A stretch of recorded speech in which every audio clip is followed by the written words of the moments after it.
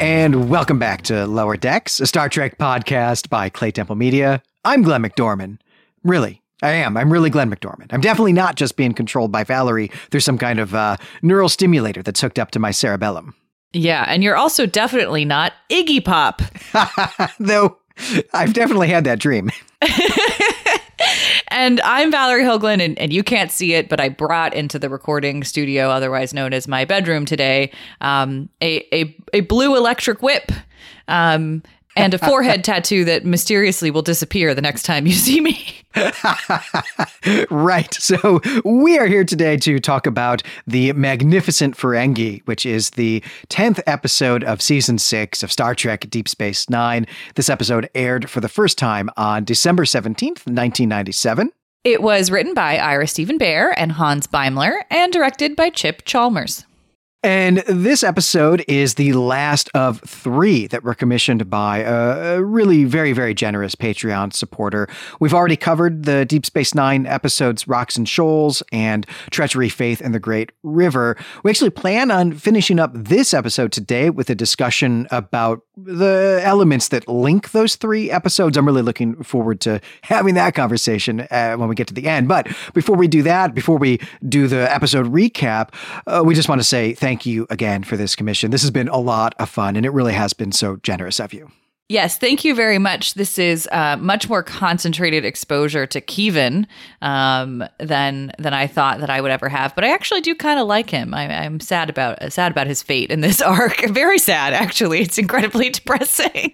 I mean, I think he's still just walking around. So yeah, it's pretty. We'll have more to say about that. But it did. I mean, hard to express empathy for Keevan after Rocks and Shoals, but alas, I found some. But no, this has been so fun. And, you know, you're going to make us talk about Ferengi, which is going to be quite the task today. So I think we should just get into it. Right. Well, we begin at a bar. It's Quark's bar. And the establishing shot for this episode, I think, is really awesome. There's a woman with this like massive martini glass that just looks amazing. Like, I want these martini glasses. But the point here is actually not the martini glasses. It's in fact some crates. There are some dudes bringing in some crates. And Quark gets everyone's attention, and he announces that he has managed to get his hands on a shipment of syrup of squill. And now, of course, right, everyone loves syrup of squill. But the thing is that there hasn't been any in months because there's been a drought on the planet where squill grows. Except Quark has discovered that there is not actually any drought. The agricultural consortium on this planet is withholding syrup of squill from the market in order to drive up the prices. And because he has figured this out, because he's discovered this, he was able to blackmail a kind of low-level official into sending him some. And so tomorrow morning, there is now going to be a special at Quark's. Groat cakes covered in syrup of squill. Now, really, the point of all of this is not to make me say squill like 25 times, though that has been a side effect of this. But the point of all of this is that Quark is a hero, and his audience is super into this story about this like blackmail, this extortion that he does here. That is to say, until Dax, Bashir, and O'Brien show up, fresh from a reconnaissance mission into Cardassian space, and now everyone crowds around their table and just leaves Quark standing all alone. And Quark looks dejected here. And Odo explains that they're heroes. The Starfleet officers here are heroes, and there's just not anything heroic about earning profit. But, right, of course, right, for Quark, there is, right, on Ferenginar, earning profit is heroic. And ultimately, that is what this episode is going to be about. It's going to be about heroism. But I actually do think that it is worth pausing here and maybe setting aside the humor of this scene, though it is meant to be funny, but to set that aside and to talk seriously about why Quark's acquisition of food for everyone is not heroic, but a reconnaissance mission is. What's the contrast here? You know, I think the thing that is hard for me to get behind as a premise of the episode is, you know, as we've often said on air, the Ferengi are a very interesting history in Trek in terms of how they were conceived and what ended up happening with them, and how much we owe to Armin Shimmerman and Quark for what they have become. But, we refer to them as an alien race that is a stand-in for unfettered capitalism. And looking at the ways in which quests for profit without a morality attached to it have really tangibly harmed people, especially in the last year. This episode was it was hard for me to get behind the premise almost. And I wonder if this is how you read it, of like almost as like capitalism as heroism. And that being said, if we're going to talk about ways in which people interacting within a capitalist system are heroic, certainly it is, the people working hard to bring us food that I would put at the top of that. I guess I'm going to have to make a food chain pun here in terms of heroism. And so I think you immediately make an excellent point that's really worth thinking about. The episode is definitely suggesting that there is a type of military heroism that is the peak of heroism, and especially because it's set in the context of, the Sixth Season, the Dominion Wars. So they are operating off of, I think, a pretty contextually narrow definition of what a hero is. Though, to borrow the language of the last year, I don't know if do we count Quark as like an essential worker, like a frontline worker here? Is he bringing joy to people through syrup of squill and risking his life to feed people and bring them joy? It's just really hard for me to attribute heroism when the goal for Quark and for Ferengi is always just to get more money out of. Right. I think that's the key ingredient for calling someone a hero or not is, did you sacrifice, right? Did you give something up? And how great was that sacrifice? And I guess that's really what I found interesting about the way that this is set up here, is that the contrast that Odo makes is kind of apples and oranges here. And so it doesn't actually highlight the sacrifice, right? It highlights just the fact that they're in completely different spheres, because I think that there is something that Quark could have done here that would have been heroic, that we would have deemed heroic. And that would have been to give this stuff away to people, to give the syrup of squill to people for free. But that's not what he's doing. In fact, although we don't ever actually see a menu with a price on it, he does make this kind of snide remark about how the pancake breakfast in the morning is only going to be open to those who can afford the exorbitant prices, right? He's going to price gouge this because he's got all there is. And so, yeah, it's not heroic at all. It's predatory. But I do think that if he had given this away, right, if he had gotten this insider knowledge, used it to get this syrup of squill, and then just given that away to people, that would be heroic. I'm not sure maybe it would still qualify in quite the same way that Dax, Bashir, and O'Brien jeopardizing their lives for this recon mission would qualify as heroic, though I might actually even draw that distinction only because syrup of squill is very clearly just like a luxury item. It's not actually these people are not starving, right? It's not like he's just brought in bushels of grain for people who are starving or something like that would, I think, be tantamount to that would really be saving people's lives. But I just wanted us to pause and think about this, because I do think that so often we equate heroism with danger. And I think that is such a narrow and limited way of thinking about heroism, right? That it's really about sacrifice of any kind, I think, can be heroic. Right. And I think we could spend a lot of time talking about different definitions of heroism and whether or not they have to inherently involve sacrifice, because other qualities of heroism that I think would be commonly attributed to the word would be somebody who does something really courageous, somebody who uses their strength to perform impressive feats, somebody who achieves something that is, again, really impressive or miraculous or outstanding, somebody who's does that through, uses strength of mind or body to achieve something grand, right? And I think more of courage, I guess, rather than sacrifice, though we could talk about how those two might be connected. And while the Ferengi can definitely employ a lot of ingenuity, which would have been, I think, an interesting other lens to make this episode through, of cunning, because the Ferengi can definitely be cunning.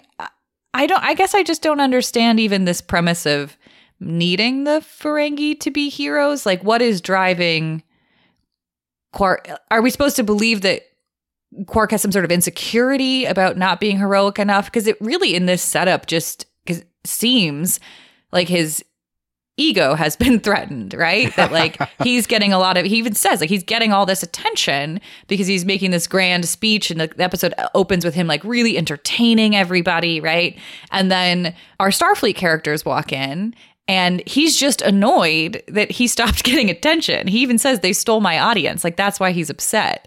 So it feels more like I just want people to look at me, and I just want to be like the center of everything, and heroes seem to be that right now, so I guess I'll be a hero. Then it is like, oh, I really want to achieve something impressive for the greater good. Right. Yeah, Quark is such a complicated character. He might actually secretly not really care about profit as much as he acts like he does. He might really be a lot more of a narcissist and just want the attention, want to be the center of attention. And where he has found that is in criminal enterprises and also owning the casino, on the space station here. But I think you raise a good point, which is really that we should get into the next bit of this teaser, really kind of the next scene here, where we're going to get, well, number one, I guess, the setup, like what is actually the heroic thing that Quark and some other Ferengi are going to go do. But then also, we're going to get some dialogue there that I think will give us a bit of insight into what it is that motivates Quark to make the kind of key decision that he makes here. So off screen, Quark takes a call from the Nagus. And now when we come back on screen here, he's reporting to Rom, his brother. He's reporting what the call was about. And what's happening is that Quark's mother has been taken prisoner by the Dominion, and so the Nagus wants Quark to rescue her. And this is actually the beat that the teaser ends on. It's the dramatic tension that is going to get us to come back from the commercials. But this scene really just continues after the credits, so I think we'll just carry on ourselves. And so what we get is Quark explaining to Rom that, the Nagus and our mother, they're in a secret relationship. Mom is also, basically secretly running the Ferengi state, and that because of this, she was able to travel off of Ferenginar, even though that is something that is normally forbidden to women. And that is actually what she was doing when she was captured by the Dominion. She was, in a spaceship off-world because she was traveling to Vulcan for some cosmetic surgery. And I do have questions about all of that, but what really matters is that Quark wants Rom to go with him to rescue their mother. Now, Rom has what I think is a really excellent idea, which is to get some mercenaries to do this for them, right? Klingons, Nausicaans, Breen. But Quark insists that they can do this with just Ferengi, right? He insists that Ferengi can be just as heroic as anyone else. They just need the opportunity, the training, and some financial incentive. And so what they have to do now is assemble a team of Ferengi to stage this rescue operation. And that's what we're going to get next. But I want to pause here because I do have questions. I also want to talk about the location of this scene. But before we even get to that or to my questions, let's bring this back to what we were just talking about, right? Because here is where we get Quark seeming really to feel like his whole species, or maybe his whole culture is the better way to put that, has been insulted by Odo, right? That Odo has just accused all Ferengi of just like not having heroism at all as a value. And Quark seems like he really is intent on proving Odo wrong. I mean, that's a bold statement coming from a person who is of an alien race that is causing the Dominion Wars. Right? Like, interesting choice there, Odo. Though, of course, like we always, I do love a nice little Odo Quark setup. I think those characters play so nicely off of each other. Their relationship is so wonderful on and off screen.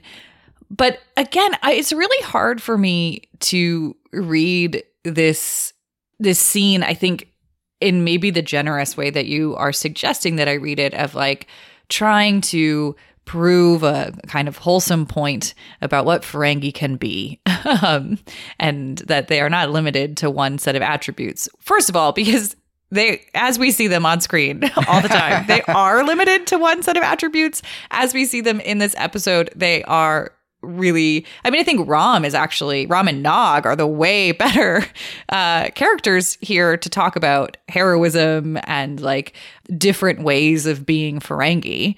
Those episodes that focus on that end up, I think, hitting this point way better. Rom and Nog don't really serve that function in this episode. But when Quark is like, no, we're going to do it ourselves, it really just, it feels a little emotionally immature. He feels like he's being a little childish. Like, no, we're going to do it ourselves because I have a point to prove about how I'm great because Starfleet interrupted my speech about Serp of Squill. Like, it doesn't feel as weighty or serious as maybe Glenn, you're suggesting that we could look at it, to me.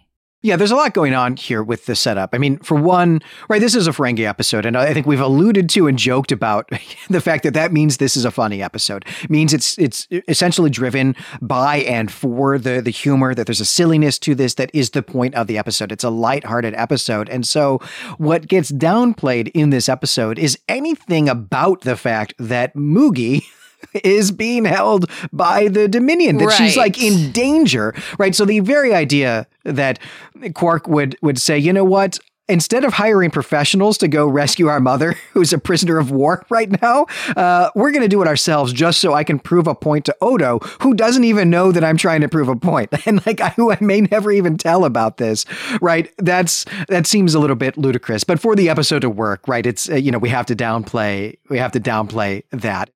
Right. I think you make a good point here in sort of even questioning the sort of goodness, the kind of virtue, I guess, of Quark's motives here that do seem a little bit like, a temper tantrum.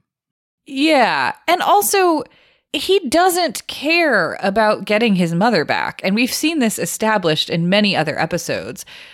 Quark really doesn't have a lot of affection. In fact, he seems to have a lot of resentment and anger at his mother, particularly for being a liberated woman, right?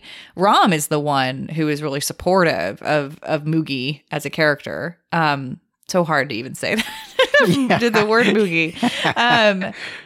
But I'm not seeing anything in this episode where Quark is actually motivated by care for her. He's only motivated by winning the Neguses or keeping the Neguses' approval and the 50 bars of gold press latinum of the Prophet. Like, he doesn't want to hire mercenaries because he's being emotionally immature and doesn't want to pay more money. Like, I'm not sure how much Quark would be affected. I think he would be very much like, whatever.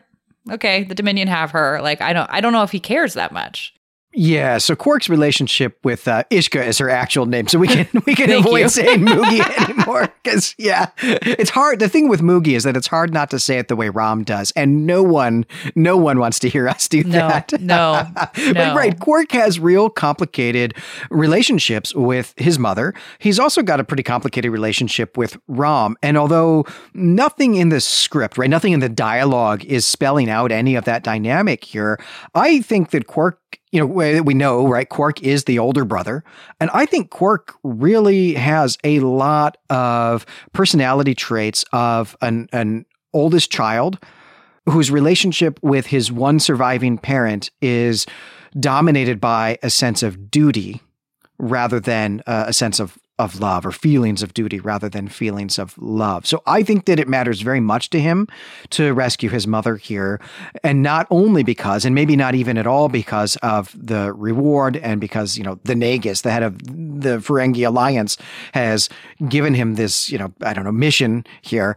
I think that even without those things, Quark would want to go rescue his mother, but that it would be motivated by a sense of duty, not a sense of love, and not maybe even like an actual fear for her, in ways that we see Rom as the younger child, kind of infantilized, actually frequently infantilized, I think would describe Rom, who loves his mother and wants to help her and wants to save her. But I think Quark's motivation is kind of a negative motivation in the sense that he's motivated by failing in his duty, right? He's worried about what will happen if he fails to do something, what people will say about him. Yeah, which again is very egocentric. I would say again that you've pointed to the fact that it's about Quark's ego and not about Quark's sense of duty. Like, I don't even know if duty is the right word here. Because again, he doesn't feel motivated by that. To me, he feels motivated by like the perception of others and what he stands to gain, whether that's financial or in terms of his image. And yeah, the ways that Rom is infantilized are very problematic because he's the more empathetic character. He is a character who shows ingenuity in ways that break societal norms. He's the pro-labor and pro-union character, right? Like Rom has a bunch of really amazing stuff going on. And that he gets infantilized is quite a shame. And then Quark, one of the amazing things about him as a character is that we are kind of constantly doubting his true motivations or his inner world, right? Like how much of Quark is playing the part of a Ferengi who cares about profit, but really does have a sense of duty, or, really does care about his mother, and just knows that showmanship is the way to maintain his bar or his position or his friendships. Like we just don't get to know. But what we see Quark play the role of all the time, and then definitely in this episode, is the petulant child. This whole conversation has really just led me down this path of daydreaming about a Star Trek novel about Quark that's, highly modernist in its stylings, and really zooms in on the fact that like Quark is in all sorts of inner turmoil all the time, because all he's ever really wanted to do is be, an actor on stage. He's always just wanted to perform on Broadway, but his whole culture and the fact that he's the oldest child and so on have forced him into this life of having to run a bar and having to pretend to love profit more than he actually does, and so on. I wish someone would write that novel for me. I mean, if we're taking the narrative, the very, I think, generous here narrative, that like, hurt people, and that Quark is suffering his own internal pain, and that's the place from which he is enacting his misogyny against his mother, and his willingness to harm people in an attempt to turn a profit in various instances. I mean, yeah, there's a lot that could be done there. Maybe I want to be Quark's therapist. I would watch that TV show. I would 100% watch that TV show. Also, maybe I don't, Also, maybe I don't. Well, there is thinking even of different types of heroism here, and wanting to think about Quark's relationship with his mother, because I think Quark's relationship with his mother is actually really quite defined by his relationship with his father, who we never meet. He's dead as the series begins, but Quark is someone who idolizes his father, who thinks of his father as a hero because he was just an amazing, business person. And right, that's the whole point of this episode, or the inciting incident of this episode, is that Quark's values as a Ferengi are that making a ton of money is heroic, and he idolizes his father for having been good at that. But he eventually learns that his father was terrible at that, was kind of dim-witted, and that his mother was in fact the brains behind that operation. And so Quark very recently, like within the storyline of Deep Space Nine, Quark discovers this, and it shatters his whole worldview, and I think even shatters some of his identity, and also I think shatters his belief in Ferengi culture. And that does manifest as being a real jerk to his mom. But I think Quark is in turmoil. He's a character in turmoil. We just don't see it as much. Because the oppressive systems that exist on Ferenginar harm everyone, including Quark, right? He was not conditioned in a world that allowed him to believe certain things about his mother based on gender, and that kind of also forced his father into probably like a role that didn't suit him or his personality. That's all, been internalized and is now coming out in very toxic ways all the time with Quark.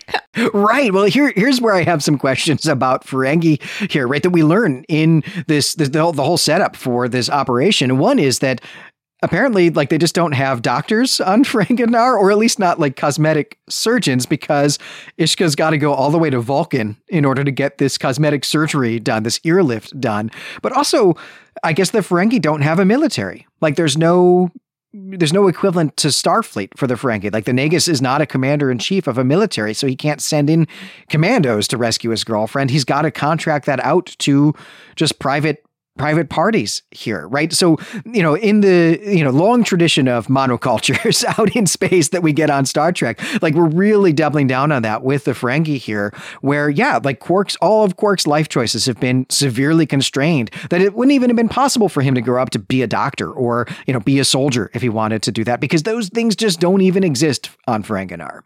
It's fascinating to think about. It makes sense to me that on Ferenginar, there would be this problem where you get so used to paying other people to do certain things that you stop developing the ability to do that thing your own, right? On your own, in your own culture.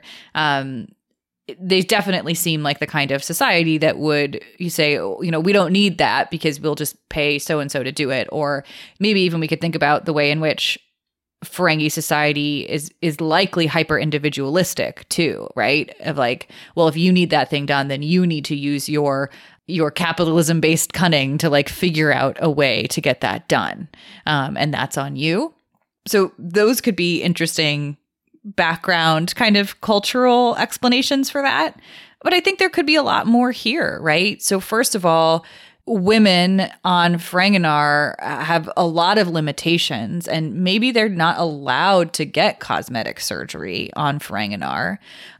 Or maybe if they wanted to do something like that, they would have to be naked the entire time. And as we know, Ishka wears clothing. Maybe Vulcan is just the place where stuff is better, right? Like there are locations in our contemporary world on Earth that have reputations for cosmetic surgery that people travel to.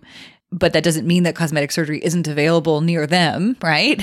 It's just in terms of quality. And she's, you know, the Nagus she's basically the secret Nagus. So I'm assuming she can pick the most elite place to go get this thing done. Or maybe it was just for privacy reasons that she wanted to go somewhere else, you know?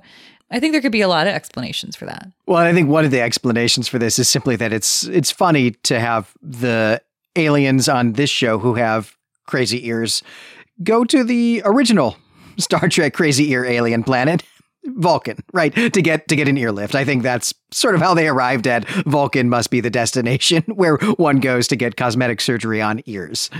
I hadn't thought about that, but that is very interesting. I guess you could have gone to Romulus, but I see where there would be barriers to doing that. I think it is interesting to, you know, I'm all for like, let Moogie do what Moogie wants with her body, but like, I'm not sure how I feel about the choice to go get cosmetic surgery in the middle of a war. Right. I mean, this is how she gets captured in the first place. I think we have to imagine that the capturing of the ship that she was on happened inside Federation territory. So, you know, of course, the writers are needing to come up with, you know, all of the premise here of like why she's captured, how she's captured, and so on. And so they have to embed all of that in just this dialogue here. But like they have to have her in Federation space. And so why is she there? And it has to be a silly reason because this is supposed to be a silly episode. But I'm with you. I'm with you. Not a wise choice, I don't think. So speaking of choices, I want to talk about the location of this scene, like where this conversation is all happening. It's all filmed while Quark and Rom are crawling through, I don't know, whatever the Cardassian equivalent of Jeffries tubes are, right? They're just crawling through these maintenance shafts. And that's a really strange choice to me. It was just filmed in a weird way. And then they just accidentally end up in Sisko's office while Sisko is just in there. He's just sitting at his desk. And that also was just like, you know, a continuation of the weirdness. This scene in particular is really weird. Like, it's just like a weird angle from which to see his office, like from the floor in the corner looking up at him was very strange. And also, like, he's just at his desk. He's just looking at something on his screen. And I have paused on this many times, and I'm pretty sure he's actually just watching baseball. You are doing some serious Odo level investigative work here. I guess I didn't fixate on this detail quite so much. And in not doing so, what I took from it maybe was that, like, I don't know, it's just a scene that's like, well, Rom is an engineer now. So here he is doing an engineering thing. That's where you would find Rom if you needed to talk to him in the middle of his workday. No, I'm totally with you there. It was just a weird choice to me, I thought, to actually do a kind of walk and talk scene, except that they're crawling through a shaft. It was just staged in a weird way, but it's not even a complaint. It just all struck me as kind of funny. And also, you know, just the whole idea of like, what does Sisko do when he's alone in his office does seem to be watch baseball, which I'm 100% behind. But yeah, we can push on because what we need to do now that we have decided that we're going to go rescue Ishka ourselves is to put a band together, right? We got to get the team. We have to assemble our team. And we start with Nog. And of course, right, this is obvious to go get Nog because he's family, but there is some tension here. I think some nice tension where he says that he can't go with them because he's a Starfleet officer now. And Quark actually gets him to change his mind. And he does this by offering him the same title that Worf has. And just the idea that Nog really admires Worf, that he looks up to Worf and kind of wants to be Worf in some way is pretty hilarious to me because I'm not sure that Worf is the role model I would pick for anyone. Yeah, there's a lot of things. I think we have to hand wave a lot in this episode. I think we have to do a lot of hand waving just for what is meant to be comedic effect, because it also doesn't make any sense to me. It feels like Nog could get kicked out of Starfleet for doing this, right? Like this feels like it's something he's probably really genuinely legally not allowed to do. Yeah, I have a lot of questions about how leave works in Starfleet, like just generally speaking, but then especially during a war. Like he's got to ask permission to get time off of work to be gone for several days, to go into enemy territory, to treat with the enemy. Yeah, it does. This is literally treason, actually. It's literally treason for Nog to be doing this, but that's okay. It's going to be fine. Well, at any rate, we still need to get some more people on the team. And so next up is Lek. Lek is a professional eliminator, which is to say a hitman. And he doesn't care about Latinum. He's not motivated by greed, by money, but he is very much into the challenge of rescuing somebody from the Dominion. And so he's in. And then finally, or, sort of finally anyway, is Quark's cousin, Gala.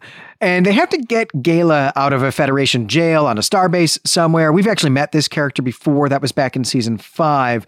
And Quark is paying his fine to get him out of jail. But as far as we can tell, that is really all that Gala has to offer. It's simply that, he's available, right? Like an eliminator makes sense. Nog makes sense. Gala, the only thing he's got going for him is that he's available to go with them on this mission. But hey, I'm sure that will be fine.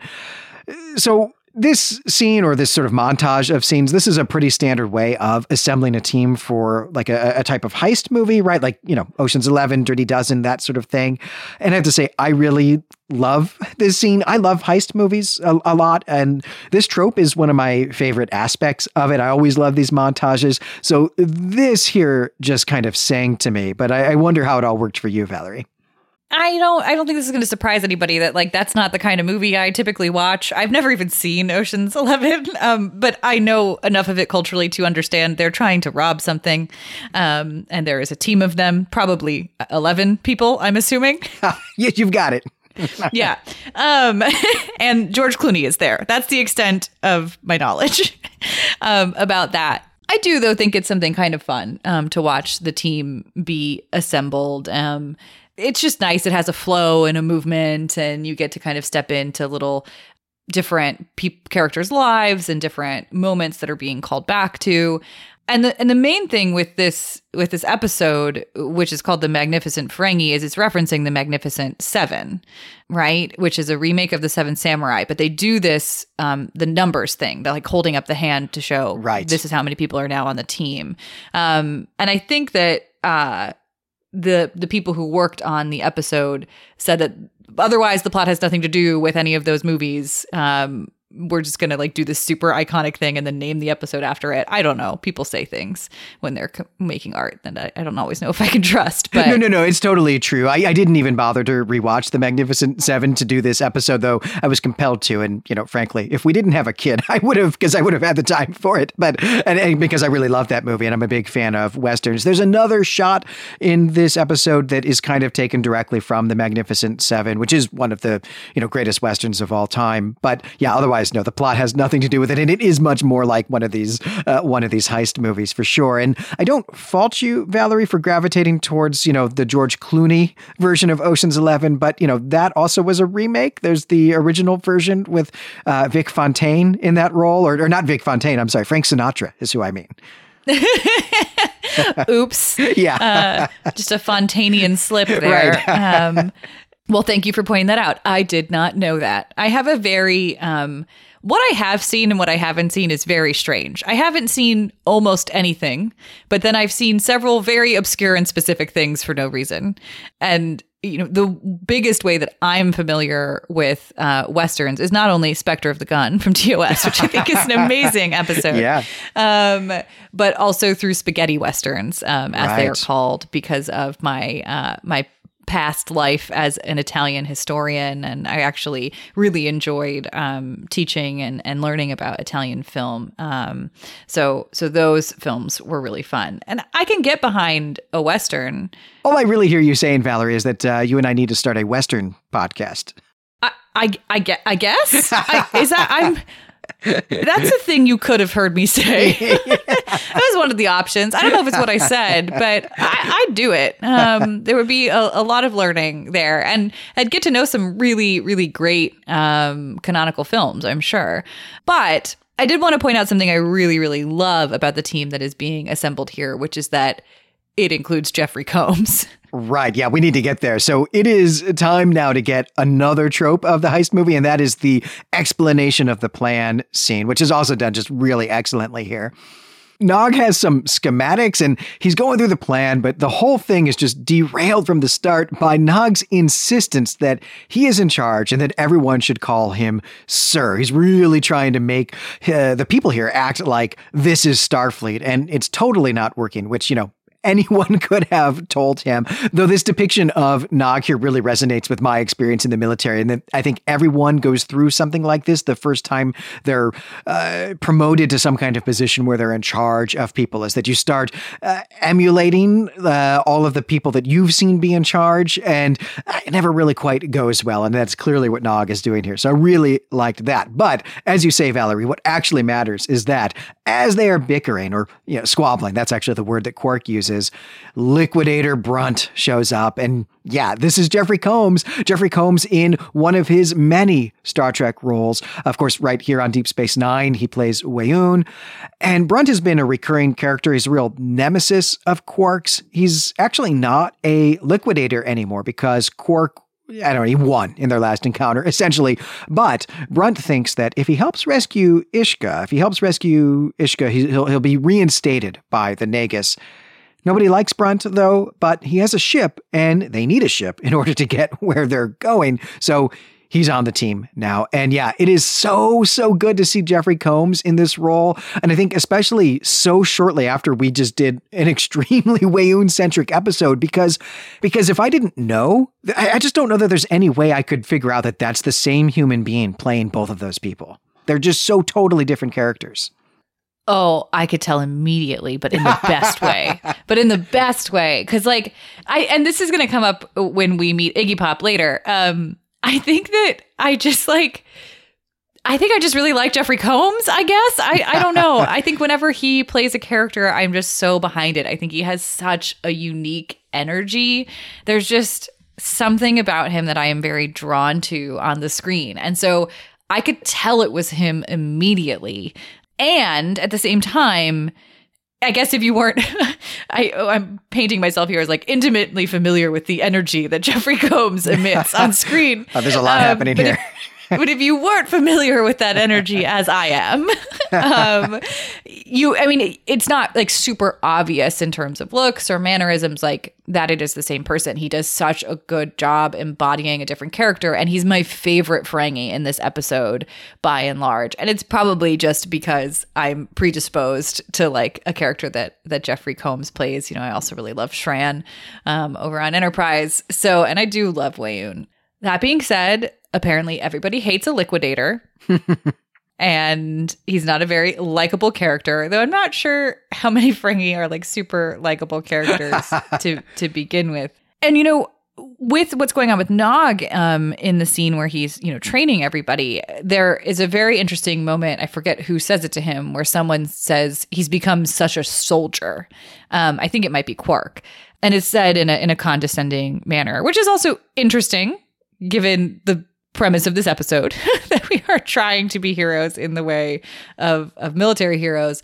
But it is another data point in our quest to understand, is Starfleet a military Or not. Yeah, well, Deep Space Nine is solidly in the camp of, oh yeah, definitely. And I think it's fair to say that just Star Trek in general is now, though we don't need to have a big discourse on new Star Trek at this point. We do have, we're going to be doing some new Trek coming up. Although, speaking of new Trek, to my knowledge, although there are 3 seasons of new Star Trek that I have not watched yet, though that's all going to be rectified fairly soon. But to my knowledge, right, Jeffrey Combs has not appeared on any of the new Star Trek shows yet, and that seems criminal to me.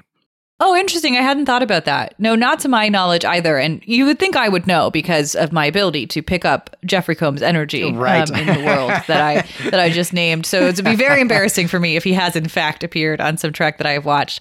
I haven't finished all of the first season of Lower Decks, the new animated show. Uh-huh. So I guess he could show up there in voice anyway. And also, to my knowledge, we don't have Ferengi. I don't recall seeing any Ferengi in new Trek at all either, which would, I guess, make sense for Discovery because we don't know the Ferengi yet.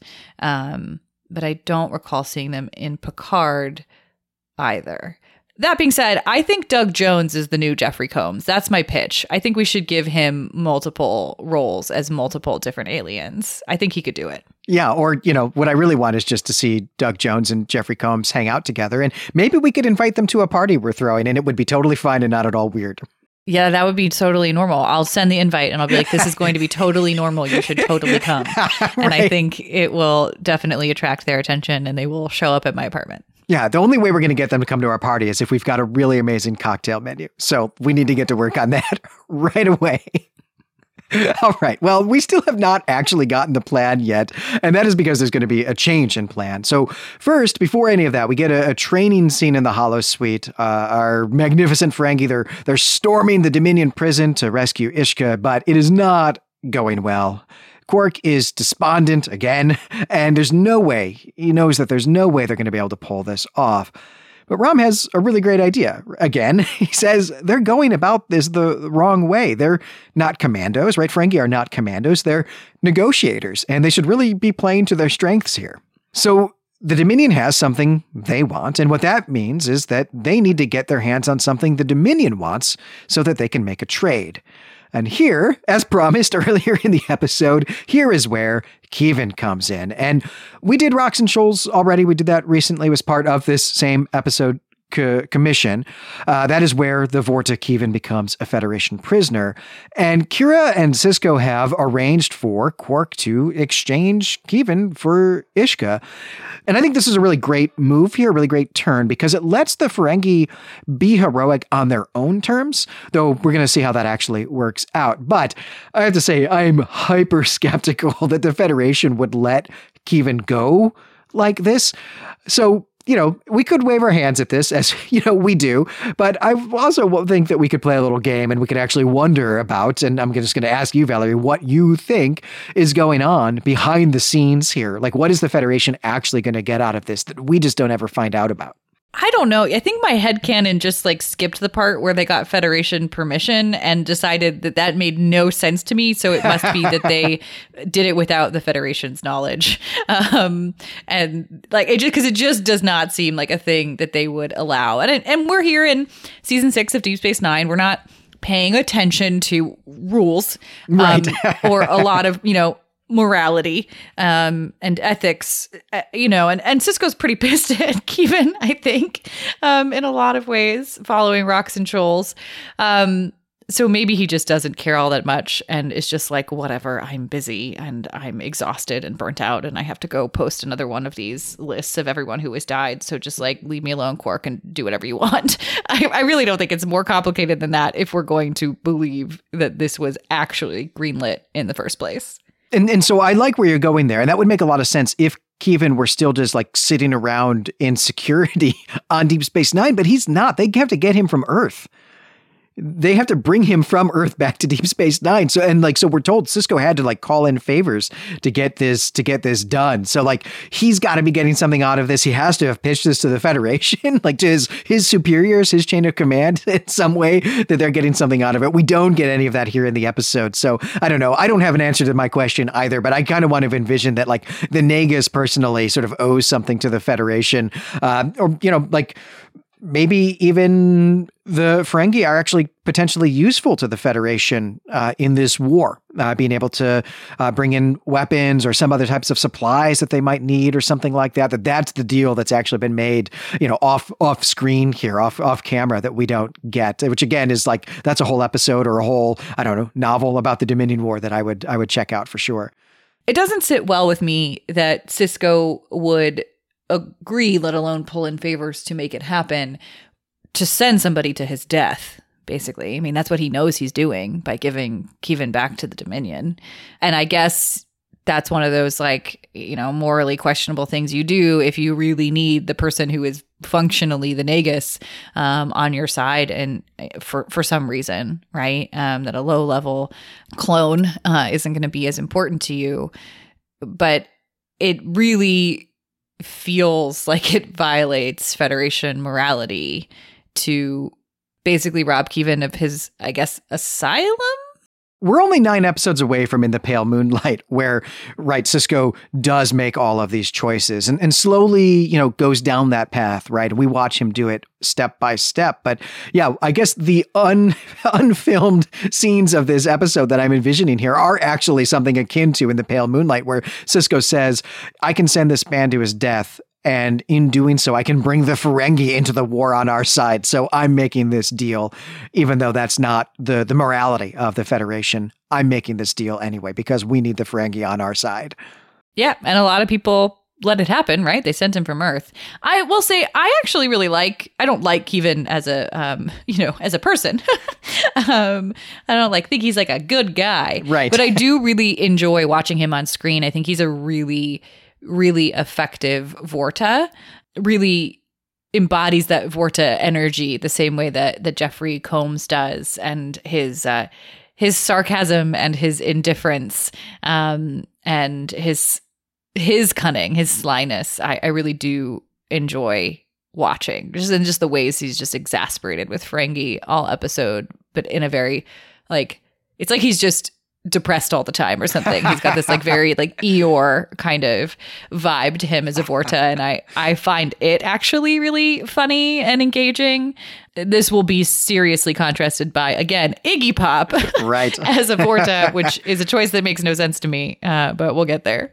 Yeah, well, let's continue on. So the deal is this, right? They're going to make the exchange on Empok Nor, which is an abandoned Cardassian space station. It's of the exact same design and layout as Deep Space Nine, which itself used to be called Terrak Nor.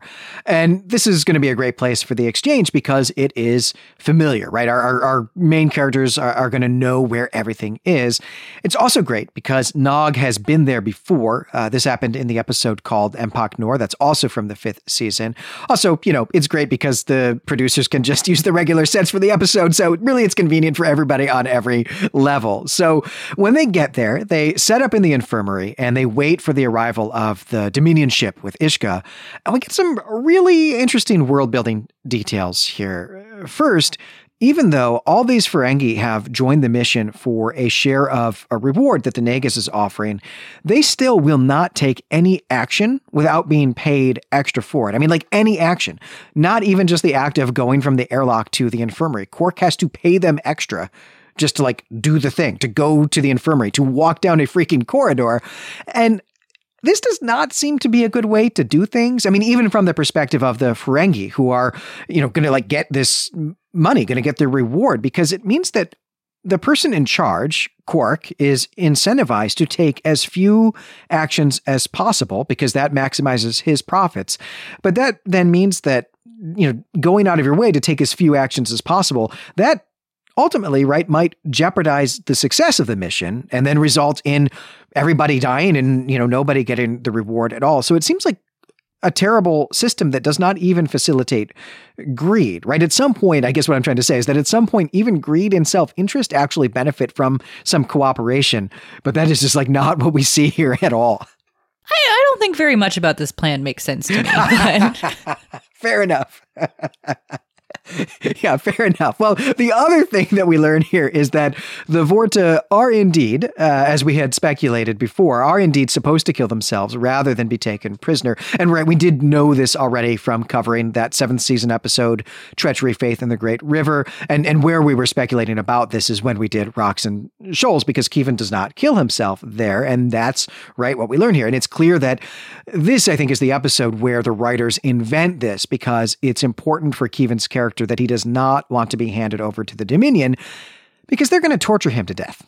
I guess, what we're starting to kind of say about Keevan is that it's almost as if he's a prop, right? He's like and then literally later becomes a prop in this episode. And there's something about it that is, I think, meant to serve the comedic effect, and maybe we're just not meant to have much compassion for Vorta and for Keevan in particular. But I don't know. He plays his persistent depressive disorder very well, because I feel quite sad for him and the way his literal life is being used as a prop.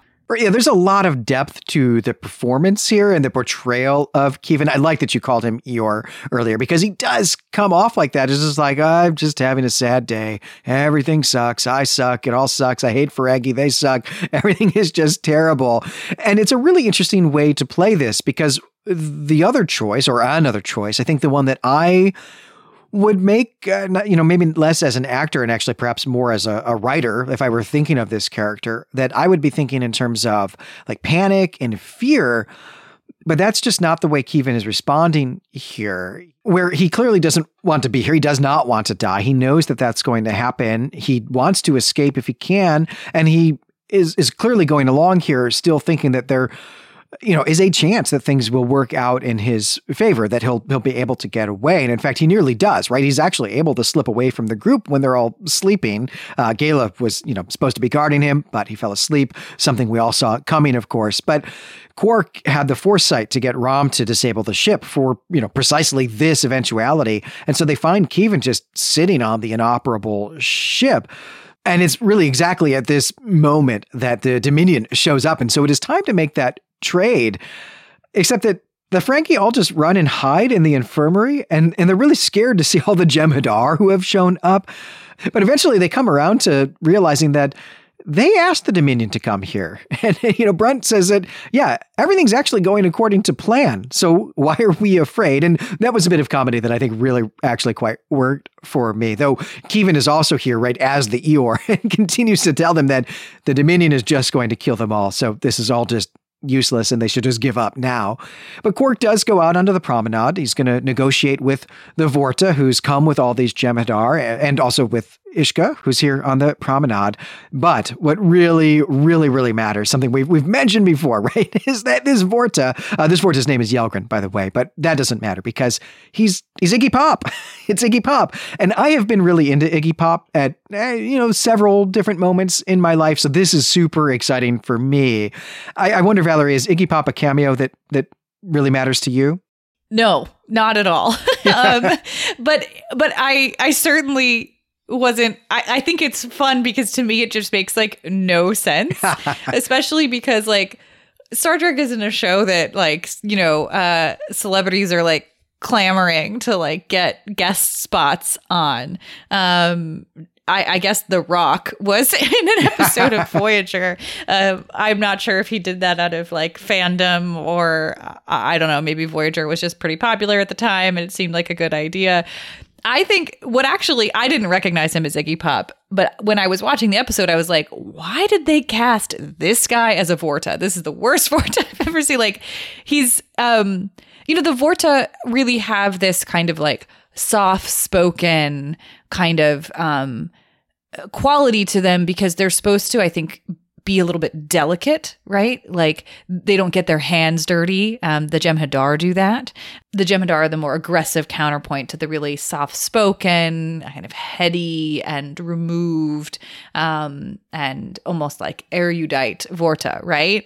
And Iggy Pop's just like features and voice doesn't really fit that as a description. So I was just struck by what was going on with the casting here, and then looked it up and saw that it was Iggy Pop. And I was like, this makes even less sense to me now. I'm not sure what's happening. I also wonder if under all that Vorta makeup, people would have recognized him at the time. Right. Well, I certainly would have. So there's some really interesting backstory about how Iggy Pop wound up in this episode.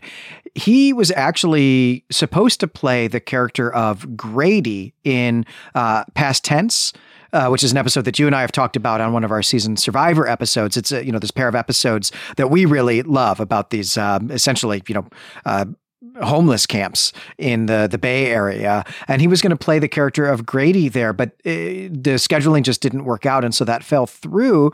And so they were able to get him for this, but I think nobody was maybe quite satisfied with this fit, right? The idea of Iggy Pop playing a Vorta, because as you say, he just doesn't have the same voice, the same kind of mannerisms that we see Weyoun and Keevan doing, right? Both of those characters are slimy.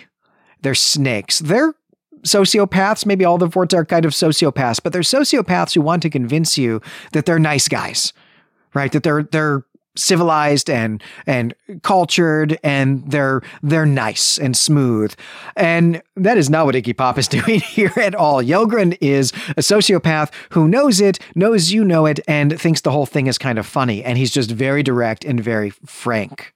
Yeah, and he's playing his annoyance differently. I mean, the Vorta do always seem annoyed in that, like, who dare to bother me? Like, in my study, kind of like annoyed. But he's this like, literally, what are you doing? Why are you annoying me? Kind of like different portrayal of that. And it's fun in some ways. It was just really striking. I think I'm glad that Iggy Pop ended up here as opposed to Grady, because I can't really see him in that role either, though he would have been more identifiable as Iggy Pop because Grady was a human. Yeah, it's just that Ira Steven Behr wanted Iggy Pop on the show. Right.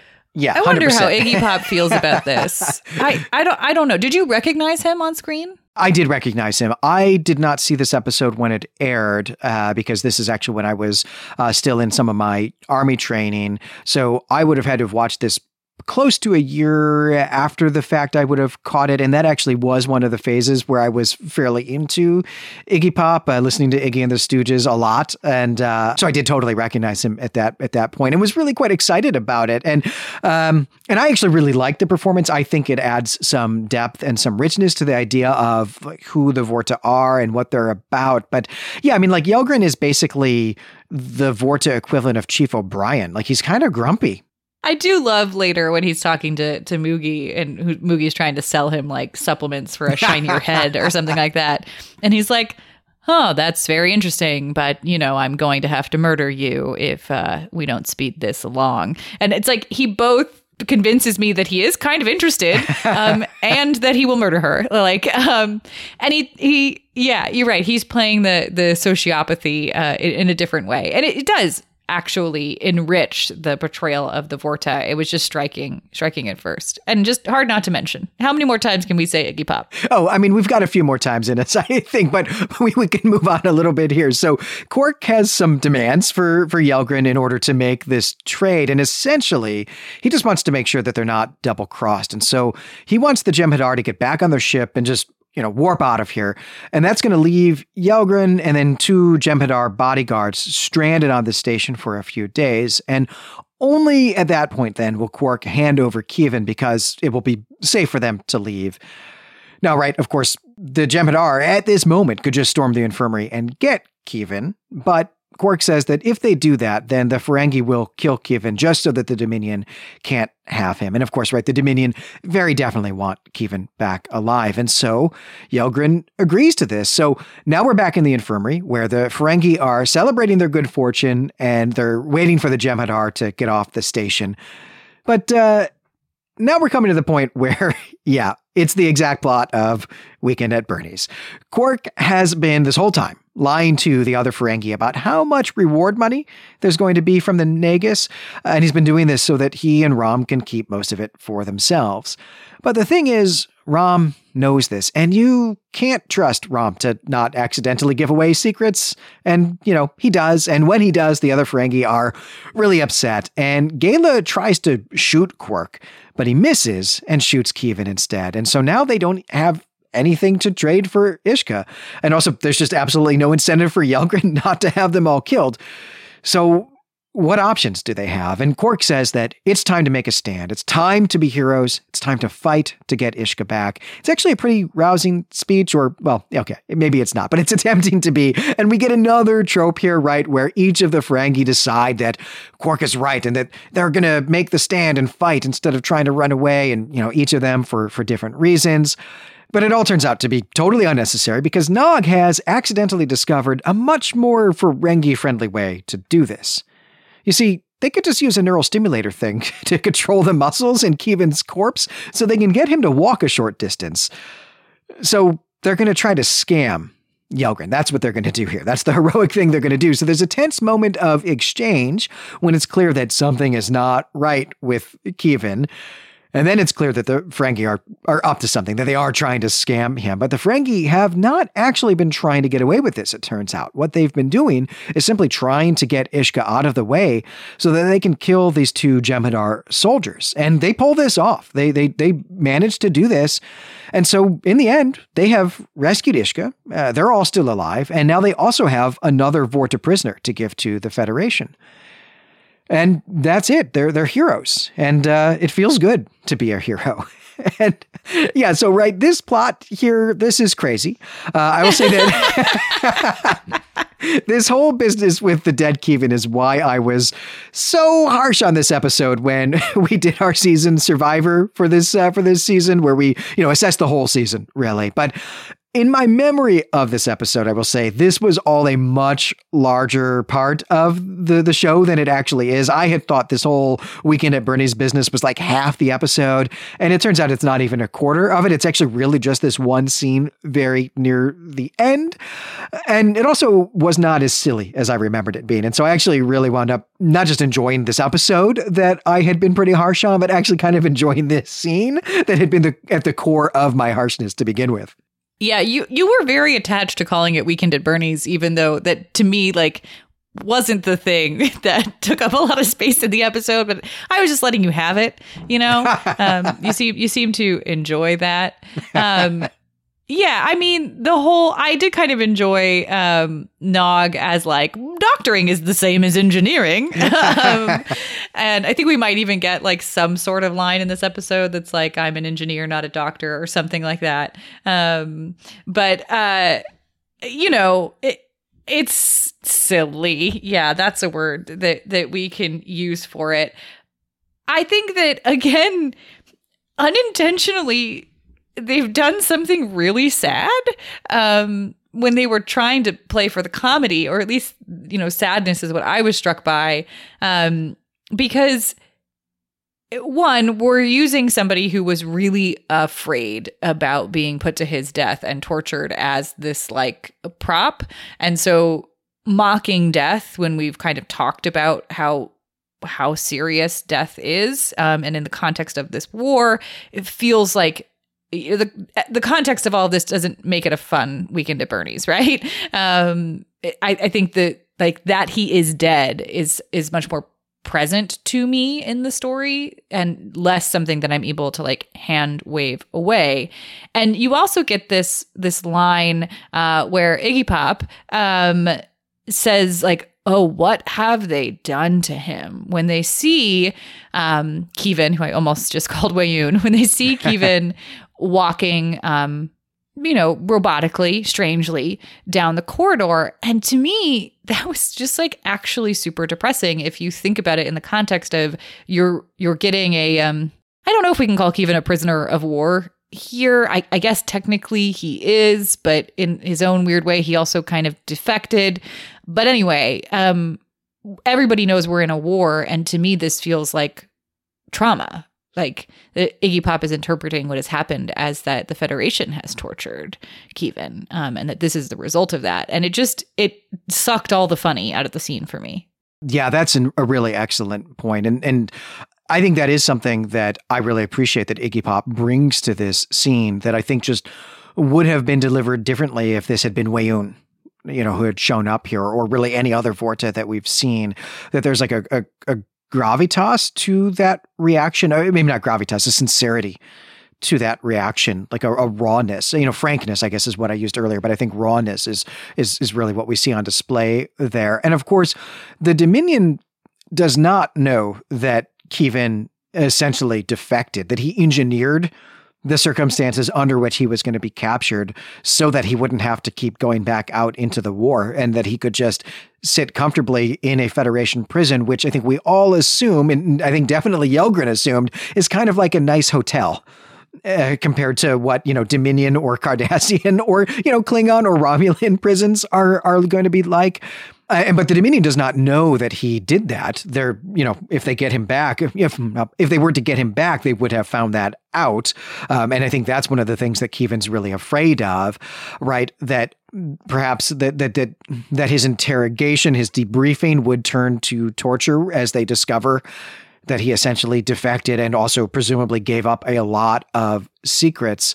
And that's what he's really terrified of. But it's interesting to see Yelgren's reaction then, because Keevan's expectation, right, is just that he's going to be tortured. But Yelgren seems really disturbed that the Federation has done this to Keevan, even though it seems like that's something that's going to happen at their own hands anyway. And I guess that's all kind of a complicated emotional response. Yeah, and it's really, really played for laughs, especially as we exit the episode and exit the scene where we again see the, dead robot-controlled, malfunctioning Keevan just repeatedly walking into a wall. And I guess that will just happen forever until the batteries run out because they killed everybody else on the station and now they're leaving. Yeah, and there's also the interesting bit, too, at the end where Quark asks Rom, how it feels to be a hero. And I think there's supposed to be some sort of like brotherly love there. But again, it had this like, quality to it that didn't really make sense. Like I felt that there was more heaviness to the episode than maybe they intended there to be, because it was just supposed to be fun. You also mentioned that, you can't tell Rom anything. He'll spill the secret. I actually wonder if we could have a behind the scenes novel for Rom where Ferengi society has trapped him into having to play the fool, but he is actually, quite intelligent and aware. And we know that Rom is pro workers' rights, right? And equitable compensation, which is very different than most Ferengi. So perhaps he again is using the mask of the fool to actually ensure that everybody gets paid properly and that Quark doesn't hoard as much profit. That would be interesting as a backstory, right? Yeah, I love this reading. I don't think this was the right moment to do that. In fact, definitively, we know it was the wrong moment to do that because that's what led to the whole plan falling apart there. But I love this idea of Rom as like this actual mastermind who planned to do this the whole time so that everybody got paid equally. But you're right, Rom is actually quite brilliant. He's an excellent engineer. He's also just an extremely warm and caring and sincere person. And, even if we can take this at face value, then his real flaw is just that he's not good at lying. And is that really a flaw? Like, right? Is it really, a virtue we want to be promoting? Like being good at lying as a type of virtue? No, I don't think so. And so, yeah, I think that's a really fun reading of Rom there. And thinking about Rom, I think this is a pretty good moment to transition into some big picture discussion points that we want to make, because we've come to the end of this entire batch of 3 episodes that we received as a commission from one of our Patreon supporters. And I guess first, I just want to pause again and say thank you so much for that. This was an extremely generous way to support the show. Also give us some really excellent and also really good variety of episodes to cover. Yeah, these are things that I wouldn't have noticed before. I don't even know if I would have noticed like Keevan reappearing, as a character who was earlier in the season. So it's really drawn my attention to how certain things on this show are tied together in a way that's been very interesting. My opinion on the Magnificent Ferengi has already shifted a little bit. So thank you for that.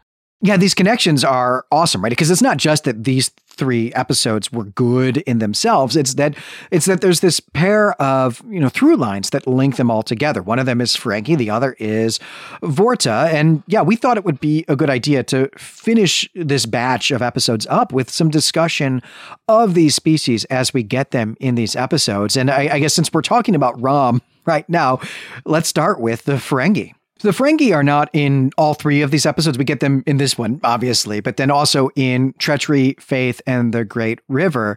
And in both of these cases, they're using their business skills for something that is actually helpful, something that's actually useful. And I was surprised by that. I do think that one cool thing that we get to see about the Ferengi is almost this coming to their own self-awareness of what their true strengths are, right? And how they don't have to fit into the heroism or the rule book or the way of doing things that other people expect, and certainly not that the Federation expect, but that they can really tap into their unique Ferengi strengths for the greater good, right? That's cool. I'm interested in that. I think it's much more effective in Treachery, Faith, and the Great River than it is in the Magnificent Ferengi, because at least there's some sort of greater good or use that I can get behind. So it's a little bit funnier. I'm not hanging out with Ferengi the entire time and get to learn this detail about some guy that likes taking pictures at captains' desks. And that's real fun. Whereas here, as I've already said, I'm not as sold by the motivation, but as what are our strengths, and, do we have strengths, and how do we operate in this world with them at the forefront, is a really cool thing to explore. I think that I would have enjoyed the Magnificent Ferengi more if I also had recently watched the Magnificent Seven, because Trek does like to give us these episodes that are very, very much just riffing off of a genre. And if you don't get the inside joke, then you don't get the inside joke. Right. I mean, literally next on our recording schedule is Elementary Dear Data, where we're just going to be talking about Sherlock Holmes for, an hour. Yeah. So I'm with you there, that I do think that a lot of the humor in this episode that they're going for is this kind of self-aware, self-referential humor where they're just trying to tell a story within a genre. It's a story that almost has to exist in a parallel universe to the rest of this season in order for it to work on an emotional level, because otherwise all we see is the things that you just pointed out, Valerie, about how the horrible fate of Kevin and all these other people is played for laughs rather than played for the sort of emotional intensity that it's all played for in Rocks and Shoals, an episode that, of course, we both really loved and really quite moved us. We had a hard time even finishing that episode, really, because it was so intense to do. But I do like that the Ferengi here, even in this episode, get to use their strengths. We get to see that these people who are scoundrels, the people who are greedy and will do anything to, cut costs and increase their profits and don't treat people well, essentially all sorts of human rights and labor violations, right? That they engage in, that this is what they do, also piracy and so on. But that they have skills that actually could be useful in a number of circumstances.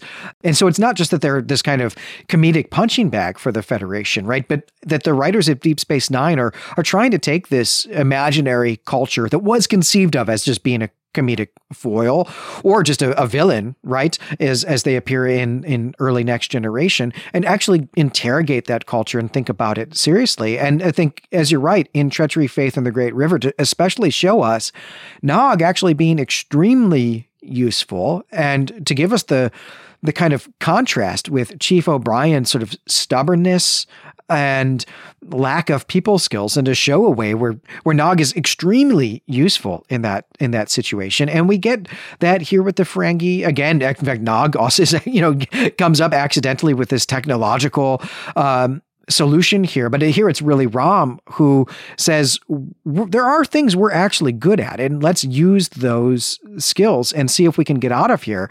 And something that we actually get in this episode along these lines is that Yelgren actually seems to admire the Ferengi.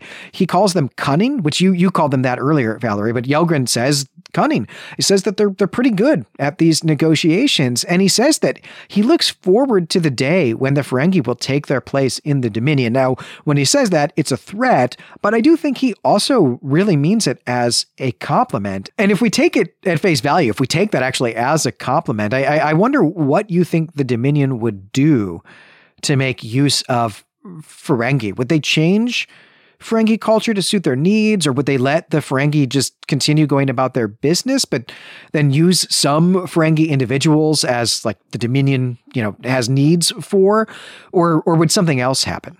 I mean, my first thought is that they would, their ingenuity and their cunning would be put to Dominion ends, right?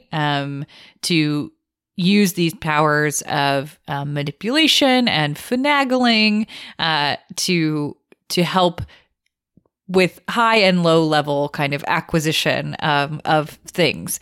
I think what's difficult is that the Ferengi are silly, right? Fallible, bumbling. And I'm not sure the Dominion would be able to put up with that, right? Like, when something goes right for a Ferengi, it feels a lot like it happened by chance and despite a lot of error and strange comedic missteps. And that doesn't seem to me like something the Dominion would put up with or really feel comfortable relying on, right? And this is what's so interesting to me about the Ferengi, because, they were originally conceived of as a villain, and even though many of their qualities that came to be comedic were part of their original conception, this is something Armin Shimmerman has talked about. It's like, I didn't know how to take what I was told in the script about the qualities of the Ferengi and make them actually threatening.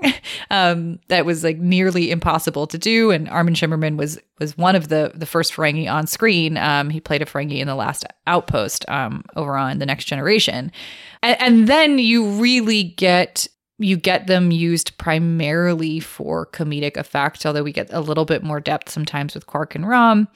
And it ends up just making us either laugh at the Ferengi themselves in a way that always feels a little condescending and uncomfortable to me, or laugh at the people that the Ferengi are manipulating, which also feels uncomfortable to me. So I don't know. Maybe what I'm trying to say is the Dominion seem like some pretty serious people, and we're not told that Ferengi are very serious.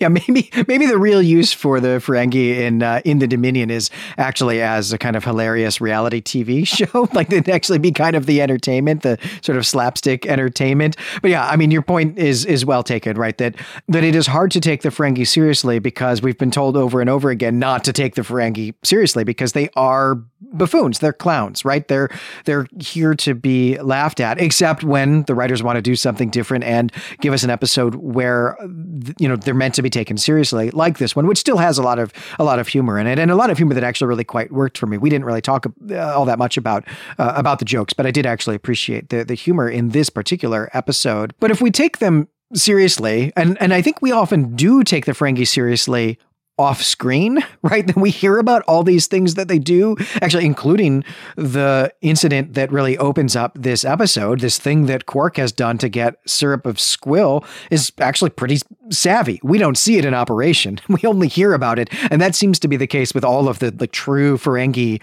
exploits, is that they all happen off screen. So we only hear about them. But those Ferengi, those off-screen Ferengi, are really good, not just at negotiation and, the glad handing and smooth talking and so on, but also really good at logistics and planning. And that seems like that's a skill set that's extremely useful to a state that takes up literally 1/4 of the entire galaxy and, is trying to conquer another quarter of it right now. As Trek lovers and audience members, we see that the Ferengi are or at least can be more than the sum of the parts that we're seeing on screen. And we do all this dancing to try to build out the world to allow for that vision of Ferengi. It's just maybe I often find that the on-screen presentation is they're just kind of caricatures of themselves in a way that, for me, as I've said, often feels uncomfortable or sometimes even kind of sad or cruel. But that being said, I think that the kind of more physical comedy that the Ferengi bring to this episode is just not my particular brand of comedy. I know that Armin Shimmerman has, really didn't like Prophet and Lace and has spoken about that, but really did like this episode and felt that he just got to be on set kind of chewing up the scenery with all these really other great comedic actors, and it was really fun for him. So maybe it's just not my brand of comedy. Well, because these actors are nailing it, right? These guys are actually all really great. And it is really fun from a performance standpoint. And then, of course, to get Iggy Pop as the kind of foil to all of that. This guy is just like super serious and almost like unblinking. And to get that contrasted with the slapstick comedy of the Ferengi, actually, I think works pretty well, just from like an enjoyment of the performances standpoint. But speaking of Iggy Pop, we do also want to talk about Vorta here. Now that we've had, in fact, 3 episodes with Vorta in them, we have learned a lot about their origins and about their relationship with the founders.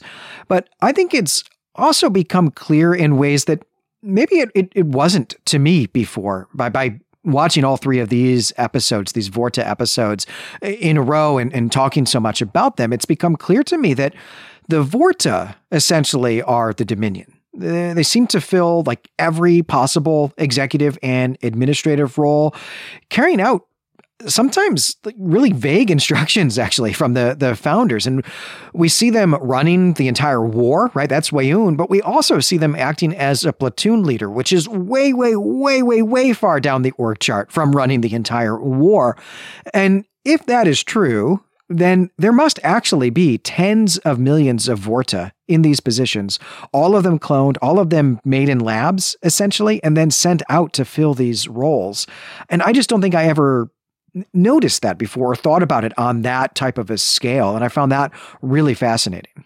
Yeah, it's almost as if you end up feeling like the Vorta are Cylons, like that I forget how many there are of those, but like 7 or 12 or something like that, a pretty low number.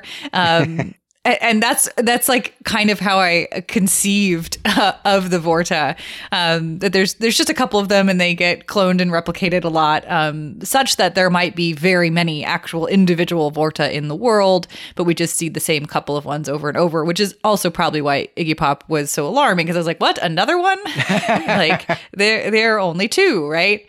That we're just kind of reproducing and remanufacturing in some way. But I think I'd be very interested. I'm really not trying to be a downer. I love Deep Space Nine. I love the performances by Aaron Eisenberg and Armin Shimmerman and Jeffrey Combs. I have a lot of fun with this stuff. And also, the Vorta make me sad. I wonder if listeners also feel sad. I think there's something about people who are enacting oppression and are also themselves oppressed and stuck in that position that just makes me sad. And I think that applies to the Vorta because their origin story and the way that they serve the Dominion and then all the harm that they enact in the universe, I don't know. It's hard for me. It feels really heavy and complicated. So I wonder what you think of that, Glenn, and if listeners feel like that's the primary emotion that they get when they watch these the Ferengi and the Vorta on screen. But I think another thing that would be cool to explore more with the Vorta or to know more about, or a thing that I would read about, is the Vorta's observance of religion or spirituality or devotion to their gods, the founders, as a compare and contrast with Bajorans and the prophets. Religion has been one of the through lines actually in these episodes as well, right? I mean, it's literally in the title of one of them, right? We get faith in the title. And we talked about it when we did that episode. And I do think that actually there's an entire, at least, really solid academic article that could be written about that comparison, if not an entire monograph. In fact, there's definitely a monograph, an academic monograph, scholarly book that could be written about religion in Star Trek, and maybe thinking about the Vorta and the Bajorans as kind of like the anchor or the centerpiece of that. If I had time, if I were a professor of religious studies somewhere, I think that would be my research agenda, though that might be why I'm not a professor of religious studies somewhere. I think you should pursue your dream, Glenn. Well, I do think that there's a lot more, actually, that we could say, both about Vorta and Ferengi, but also about Bajorans in these episodes. And so I would like to invite listeners to come do that with us. But before we leave this episode behind, we do also need a cocktail. Definitely going to need a cocktail. And I have no idea what you're going to make, other than that it probably involves syrup of squill, which we didn't talk about earlier, but I can't figure out what's going on with syrup of squill. I know that it's a reference to something in the 1934 comedy It's a Gift, which I'd never heard of before looking this up. But also when you Google it, it seems to maybe be a real thing that is included in some kind of botanical encyclopedias. I'm confused, but there's probably some squill syrup in whatever you've made. Yeah, I mean, I'm just calling the drink syrup of squill, and it is just going to be syrup. So, yeah, whatever squill might actually be in our real world, here in Star Trek, it very clearly is some kind of plant that grows on, a world that is not Earth, and that also is very clearly, I think, outside of the Federation, given the sort of economic behavior that their agricultural consortium is engaging in. And you put it on pancakes. So it's basically maple syrup, right? Except it's space maple syrup. And so that's what I'm making here. Syrup of squill. And so, although it's not going to be the biggest ingredient, the kind of most important ingredient is that we're just going to use maple syrup in this drink, which is actually a thing that I really love to use in cocktails. So we're going to use 1 part of grade A dark maple syrup. You really want like the darkest maple syrup you can get, not a sort of amber or light maple syrup. Then you're going to have 2 parts of bourbon. You can use any bourbon that you want. I think that getting one that's either pretty heavy on a vanilla or a caramel palate would work well with the maple syrup. Then you're going to use a 1/2 part of brandy. You can use here again any kind of brandy that you want. You might even actually enjoy using an apple brandy here. If you do that, though, just go ahead and use Applejack, which is pretty inexpensive. You don't need to use the much more expensive and better Calvados from Normandy. You don't need to do the imported apple brandy unless you live in Normandy. And then, yeah, definitely use that. And actually, I guess in that case, getting the maple syrup is the real problem.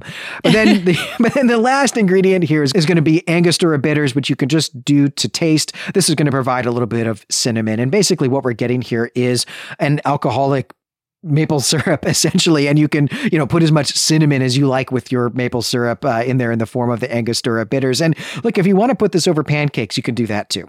Yeah, I suddenly had the thought, I was like, can you put butter in a cocktail?